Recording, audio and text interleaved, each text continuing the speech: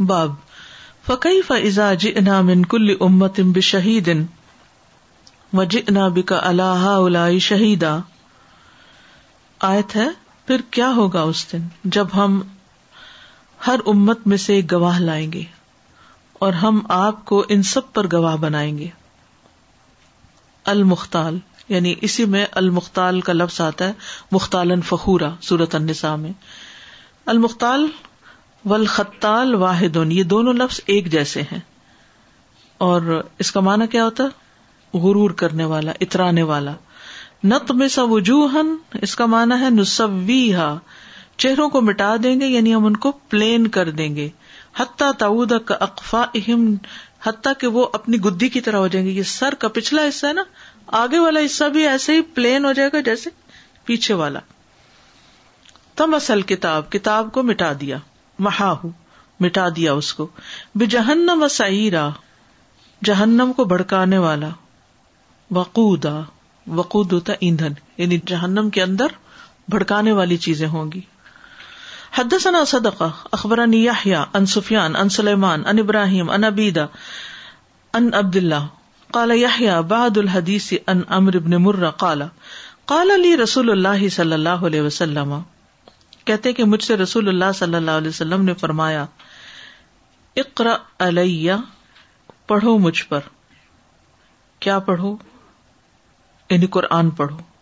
قلت اقرأ علیک، کیا میں آپ پر قرآن پڑھوں؟ وعلیک انزل، آپ پر تو نازل کیا گیا.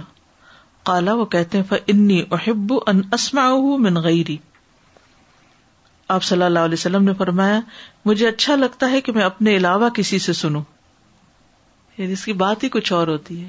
بڑے سے بڑا قاری جو ہے اس کو یہ اچھا لگتا ہے کہ کوئی اور پڑھے اور وہ سنے، کیونکہ جب انسان خود پڑھ رہا ہوتا ہے نا تو چاہے کتنی بھی اچھی آواز ہو لیکن وہ پڑھنے کا ایک سٹریس بھی ہوتا ہے اور ایک قوت لگ رہی ہوتی ہے، تو اس طرح ریلیکس ہو کے انجوائے نہیں کر سکتا، یا بعضوں کا تو اتنا غور و فکر نہیں کر سکتا. آپ نے بھی یہ مشاہدہ کیا ہوگا کہ صبح تلاوت کرتے ہوئے جتنی مرضی کوشش کریں وہ غور و فکر ساتھ نہیں ہو پاتا. اور خاص طور پہ جو اسٹوڈینٹس ہوتے ہیں جب تجوید سیکھ رہے ہوتے ہیں تو تجوید پہ غور کریں تو ترجمہ کھسک جاتا ہے، اور جب ترجمے پہ غور کریں تو تجوید یاد نہیں رہتی. یہ بہت نیچرل سی چیز ہے.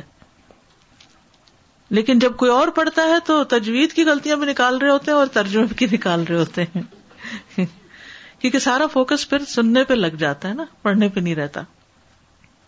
فقرأت علیہ سورۃ النساء، تو عبداللہ بن مسعود کہتے ہیں کہ میں نے آپ پر سورۃ النساء پڑھنی شروع کی. حتی بلغت، یہاں تک کہ میں پہنچا. فکیف اذا جئنا من کل امۃ بشہید، پھر کس طرح جب ہم لائیں گے ہر امت میں سے ایک گواہ. وجئنا بک علی ہؤلاء شہیدا، اور ہم آپ کو ان پر گواہ بنا کر لائیں گے. قال، تو آپ صلی اللہ علیہ وسلم نے فرمایا، امسک، بس رک جاؤ. فاذا عیناہ تذرفان، تو آپ کی دونوں آنکھیں آنسو بہا رہی تھی. تو یہ جو آیت تھی اس پر آپ کا رونا یا خوشی کی وجہ سے تھا یا ذمہ داری کے احساس کی وجہ سے تھا. اس میں آپ دیکھیے کہ آپ کیوں روئے تھے کہ امت کے بارے میں آپ کو گواہی دینی ہوگی، یعنی امت نے کیا کیا کیا، امت کے اعمال پر. اسی لیے کہتے ہیں کہ قیامت کے دن اپنے نبی کو شرمندہ نہ کرنا. خوشی کس بات پر تھی کہ تمام پیغمبروں کے آپ گواہ بنیں گے کہ انہوں نے اپنا پیغام پہنچایا کہ نہیں. وہ کیسے؟ کیونکہ آپ کو وحی کے ذریعے بتایا گیا تھا کہ نوح علیہ السلام نے 950 سال تک تبلیغ کی اور پھر اسی طرح باقی پیغمبروں نے بھی. تو اس علم کی بنا پر آپ گواہی دیں گے. ایک گواہی علم کی بنا پر ہوگی اور دوسرا بھی آپ کو جو بتایا جائے گا اسی علم کی بنا پر. تو بہرحال گواہی دینا ان اینی کیس ایک ذمہ داری کا کام ہے. چونکہ یہ آیت آپ صلی اللہ علیہ وسلم سے متعلق تھی اس لیے آپ اس پر رونے لگے. باب قولہ وَإِن كُنتُم مَّرْضَىٰ أَوْ عَلَىٰ سَفَرٍ أَوْ جَاءَ أَحَدٌ مِّنكُم مِّنَ الْغَائِطِ، اگر تم میں سے کوئی بیمار ہو یا سفر پر ہو یا کوئی تم میں سے رفع حاجت کر کے آئے تو پھر پانی نہ پائے تو کیا کرے؟ تیمم کر لے. سعیدن، کس سے تیمم کرے؟ مٹی سے. سعید کیا ہوتا ہے؟ وجہ الارض، زمین کا اوپر والا حصہ، یعنی اوپر جو گرد ہوتی ہے، سوکھی مٹی. وقال جابر، اور جابر کہتے ہیں کانت الطواغیت، آگے جا کے طاغوت کا لفظ آتا ہے سورۃ النساء میں. تو طواغیت جو تھے، یہ جو شیاطین تھے یا یہ کاہن جو تھے، اللتی وہ تھے جو یتحاکمون الیہما، جن کے پاس مقدمے لے کر جائے جاتے تھے، ان کے بڑے بڑے سردار. فی جہینہ واحد، ایک کا تعلق جہینہ قبیلے سے تھا. وفی اسلم واحد، ایک کا تعلق اسلم قبیلے سے تھا. وفی کل حی واحد، اور ہر قبیلے میں ایک ایسا طاغوت ہوتا تھا. کہان، یہ کاہن لوگ تھے. ینزل علیہم الشیطان، جن پر شیطان اترتے تھے. وقال عمر الجبت السحر، حضرت عمر کہتے ہیں کہ جبت کا معنی سحر ہے، جادو. قرآن مجید میں آتا نا کہ بالجبت والطاغوت، تو والطاغوت الشیطان، اور طاغوت کا معنی شیطان ہے. وقال اکرمۃ، اور اکرمہ کہتے ہیں الجبت بلسان الحبشۃ شیطان، حبشی زبان میں جبت کا لفظ شیطان کے لیے استعمال ہوتا ہے. والطاغوت الکاہن، اور طاغوت کا لفظ کاہن کے لیے استعمال ہوتا ہے. تو بنیادی طور پر امام بخاری یہاں پر ڈیٹیلز نہیں لائے، لیکن علمی نقطے جو انہوں نے جہاں جہاں سے بھی حاصل کیے ان کو ایک جگہ اکٹھا کر دیا.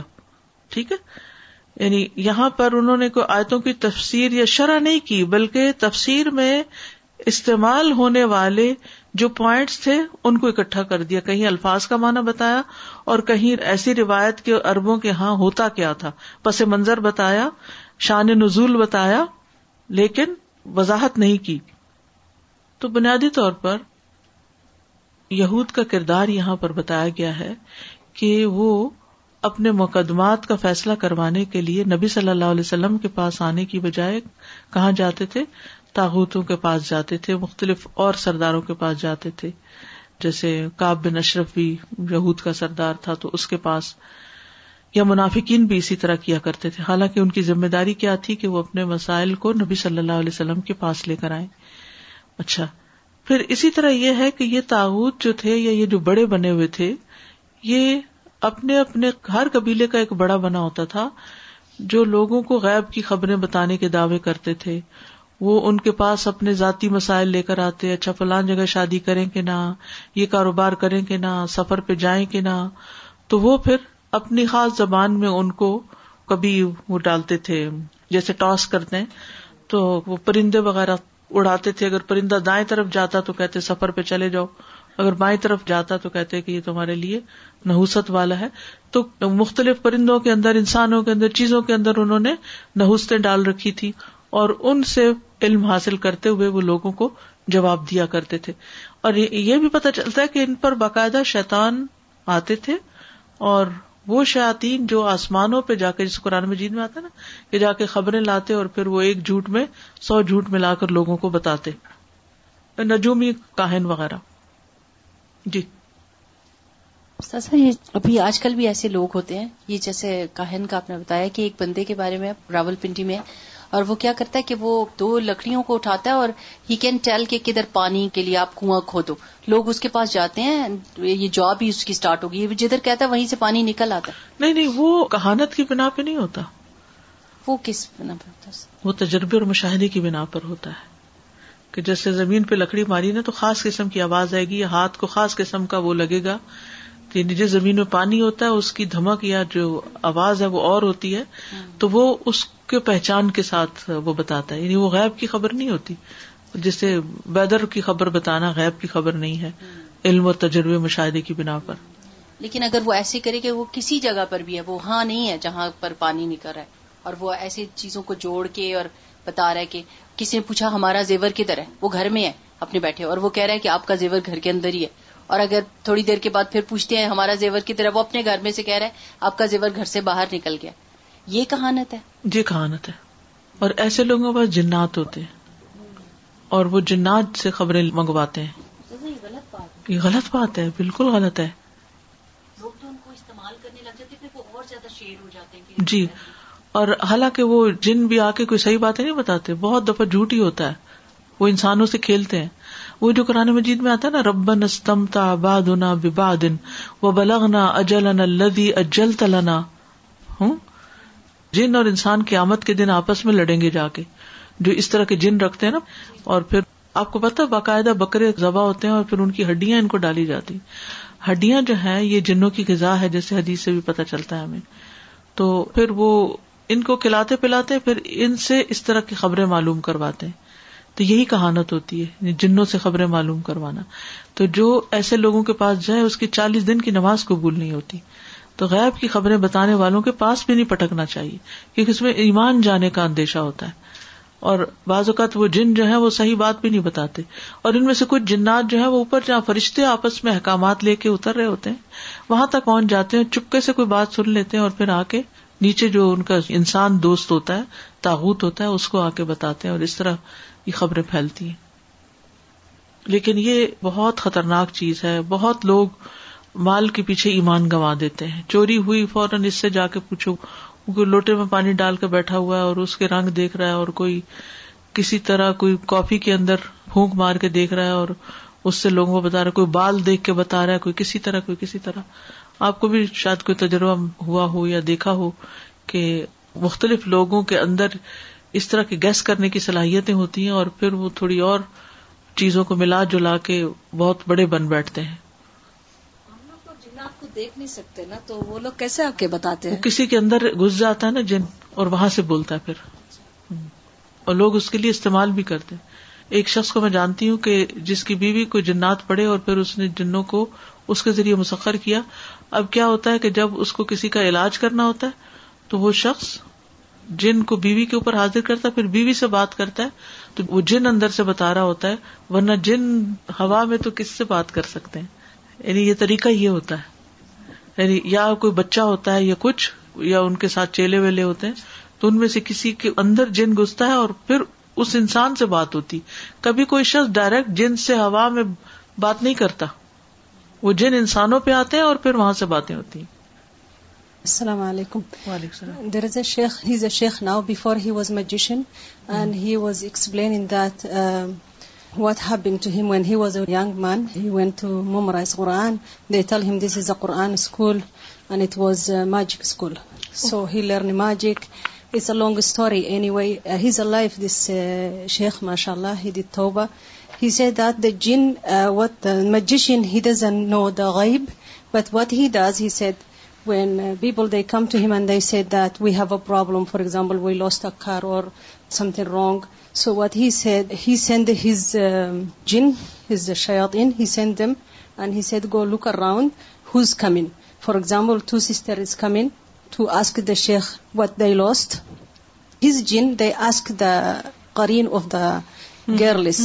He said, what, for example, why Humaira is coming.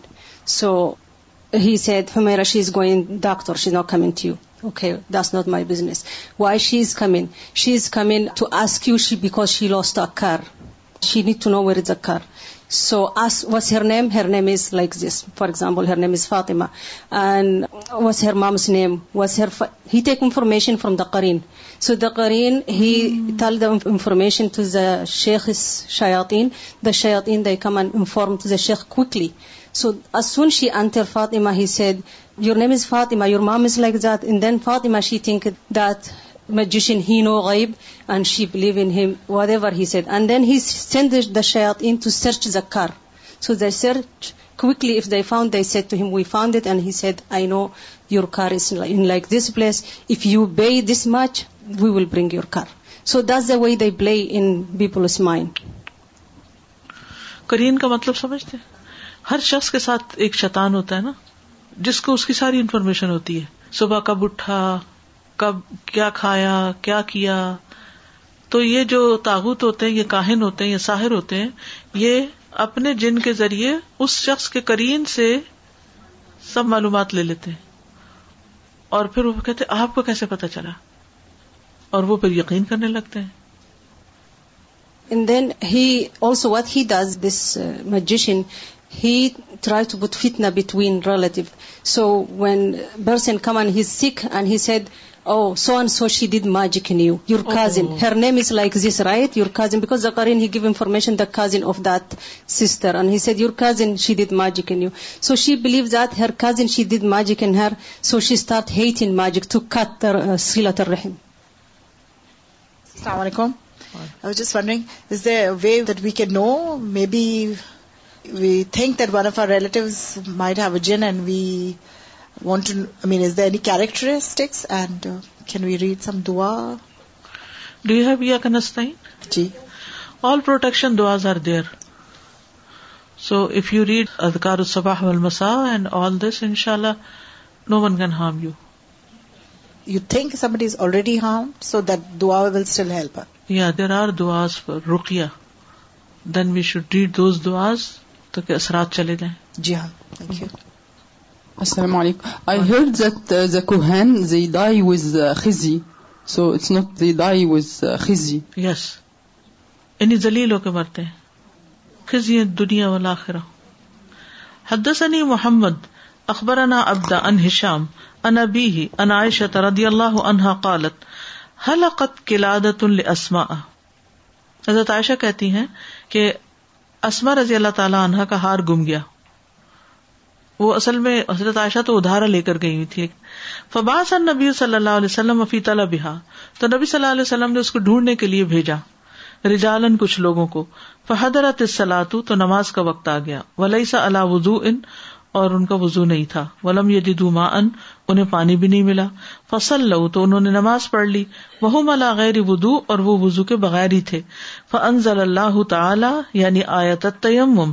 تو اللہ تعالیٰ نے تیمم والی آیت نازل کر دی. یہ سبب بنا تھا تیمم کی آسانی کا. باب اطیعوا اللہ و اطیعوا الرسول و اولی الامر منکم. اللہ کی اطاعت کرو اور رسول کی اطاعت کرو اور تم میں سے صاحب امر کی. ذوی الامر یعنی صاحب حکومت یا صاحب اختیار لوگوں کی. حدثنا صدقۃ بن الفضل اخبرنا حجاج بن محمد عن ابن جریج عن یعلا بن مسلم عن سعید بن جبیر عن ابن عباس رضی اللہ تعالی عنہما. ابن عباس رضی اللہ عنہما سے روایت ہے اطیعوا اللہ و اطیعوا الرسول. اطاعت کرو اللہ کی اور اطاعت کرو رسول کی. وَأُولِي الْأَمْرِ مِنْكُمْ. اور اپنے میں سے صاحب امر کی یعنی ذمہ داروں کی. قال نزلت فی عبداللہ بن حذافہ. یہ آیت نازل ہوئی عبداللہ بن حذافہ کے بارے میں بن قیس بن عدی. اذ بعثہ النبی صلی اللہ علیہ وسلم فی سریۃ. جب نبی صلی اللہ علیہ وسلم نے ان کو ایک غزوے میں بھیجا, ایک فوج کا سردار بنا کر بھیجا. تو جو واقعہ اس آیت کا سبب نزول بنا اس کی تفصیل کچھ یوں ہے کہ عبداللہ بن حذافہ کو نبی صلی اللہ علیہ وسلم نے ایک لشکر کا سردار بنا کر بھیجا. تو انہوں نے یہ ارادہ کیا کہ جو لشکر ان کے ساتھ ہے ان کی اطاعت کا امتحان لیں, بھلا یہ میری بات مانتے ہیں کہ نہیں. کیونکہ نبی صلی اللہ علیہ وسلم نے جاتے ہوئے کہا تھا کہ اپنے امیر کی بات ماننا. تو انہوں نے آگ بھڑکائی اور اس میں کودنے کا حکم دے دیا. ٹیسٹ ہو رہا ہے. تو وہ ایک دوسرے کو دیکھنے لگے کہ آگ میں جائیں, اب کیا کریں, امیر کا حکم ہے اور ہمیں نبی صلی اللہ علیہ وسلم نے فرمایا تھا کہ امیر کی بات ماننا. تو انہوں نے کہا کہ ہم رسول اللہ صلی اللہ علیہ وسلم پر اس لیے ایمان لائے تھے تاکہ جہنم سے بچ سکے, اب ہم آگ میں کیسے چھلانگ لگا دیں. تو یہی واقعہ اس آیت کے نزول کا سبب بنا. ایک اور روایت صحیح مسلم کی, حضرت علی رضی اللہ عنہ سے روایت ہے, کہتے ہیں کہ رسول اللہ صلی اللہ علیہ وسلم نے ایک لشکر بھیجا اور انصار میں سے ایک آدمی کو ان کا امیر بنایا اور لشکر کو یہ حکم دیا کہ وہ اس کے احکام سنیں اور اس کی اطاعت کریں. اتفاق سے اہل لشکر نے کسی بات میں امیر کو ناراض کر دیا. اس نے کہا میرے لیے لکڑیاں جمع کرو. تو لوگوں نے اس کے لیے لکڑیاں جمع کی. اس نے کہا آگ جلاؤ. انہوں نے آگ جلائی. پھر کہا کیا رسول اللہ صلی اللہ علیہ وسلم نے تمہیں حکم نہیں دیا تھا کہ میری بات سنو اور اطاعت کرو؟ انہوں نے کہا کیوں نہیں. اس نے کہا آگ میں داخل ہو جاؤ. کہتے ہیں انہوں نے ایک دوسرے کی طرف دیکھا اور کہا ہم آگ ہی سے تو بھاگ کر رسول اللہ کے پاس آئے تھے اور اسی موقع پر قائم رہے, حتیٰ کہ اس کا غصہ ٹھنڈا ہو گیا اور آگ بجھا دی گئی. جب وہ لوٹے تو انہوں نے نبی صلی اللہ علیہ وسلم سے اس کا ذکر کیا تو آپ نے فرمایا اگر یہ لوگ آگ میں داخل ہو جاتے تو پھر اس سے باہر نہ نکلتے, یعنی خودکشی ہو جاتی ایک طرح سے. اطاعت صرف معروف کاموں میں ہے. ٹھیک ہے, وہ جو آپ کا سوال تھا نا, اطاعت صرف صحیح اور معروف بات میں ہے. مطلق اطاعت صرف اللہ اور اس کے رسول کے لیے ہے. یاد رکھیے مطلق ایبسولوٹ اوبیڈینس صرف اللہ اور رسول کے لیے ہے. اسی لیے آپ دیکھیے یہاں پر کیا آیا ہے, اطیعوا اللہ و اطیعوا الرسول و اولی الامر منکم, یعنی اللہ کی اطاعت کرو, رسول کی اطاعت کرو اور اولو الامر کی یعنی ان کے تابع ہو کر اطاعت کرو، ان کے مطابق اطاعت کرو. ٹھیک ہے.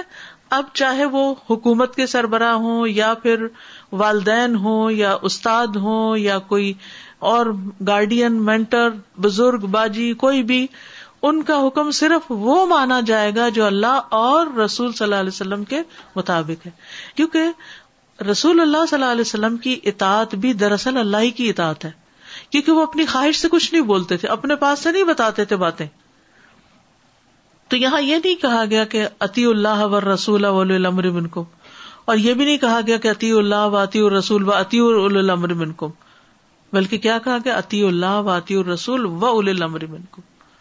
ٹھیک ہے. اس کا مطلب ہے کہ اس پرسن کی بات اگر آپ نے اتنی مانی کہ وہ اللہ اور رسول کے حکم سے بڑھ گئی تب شرک میں آ جائے گا، یا ان کے خلاف مان لی.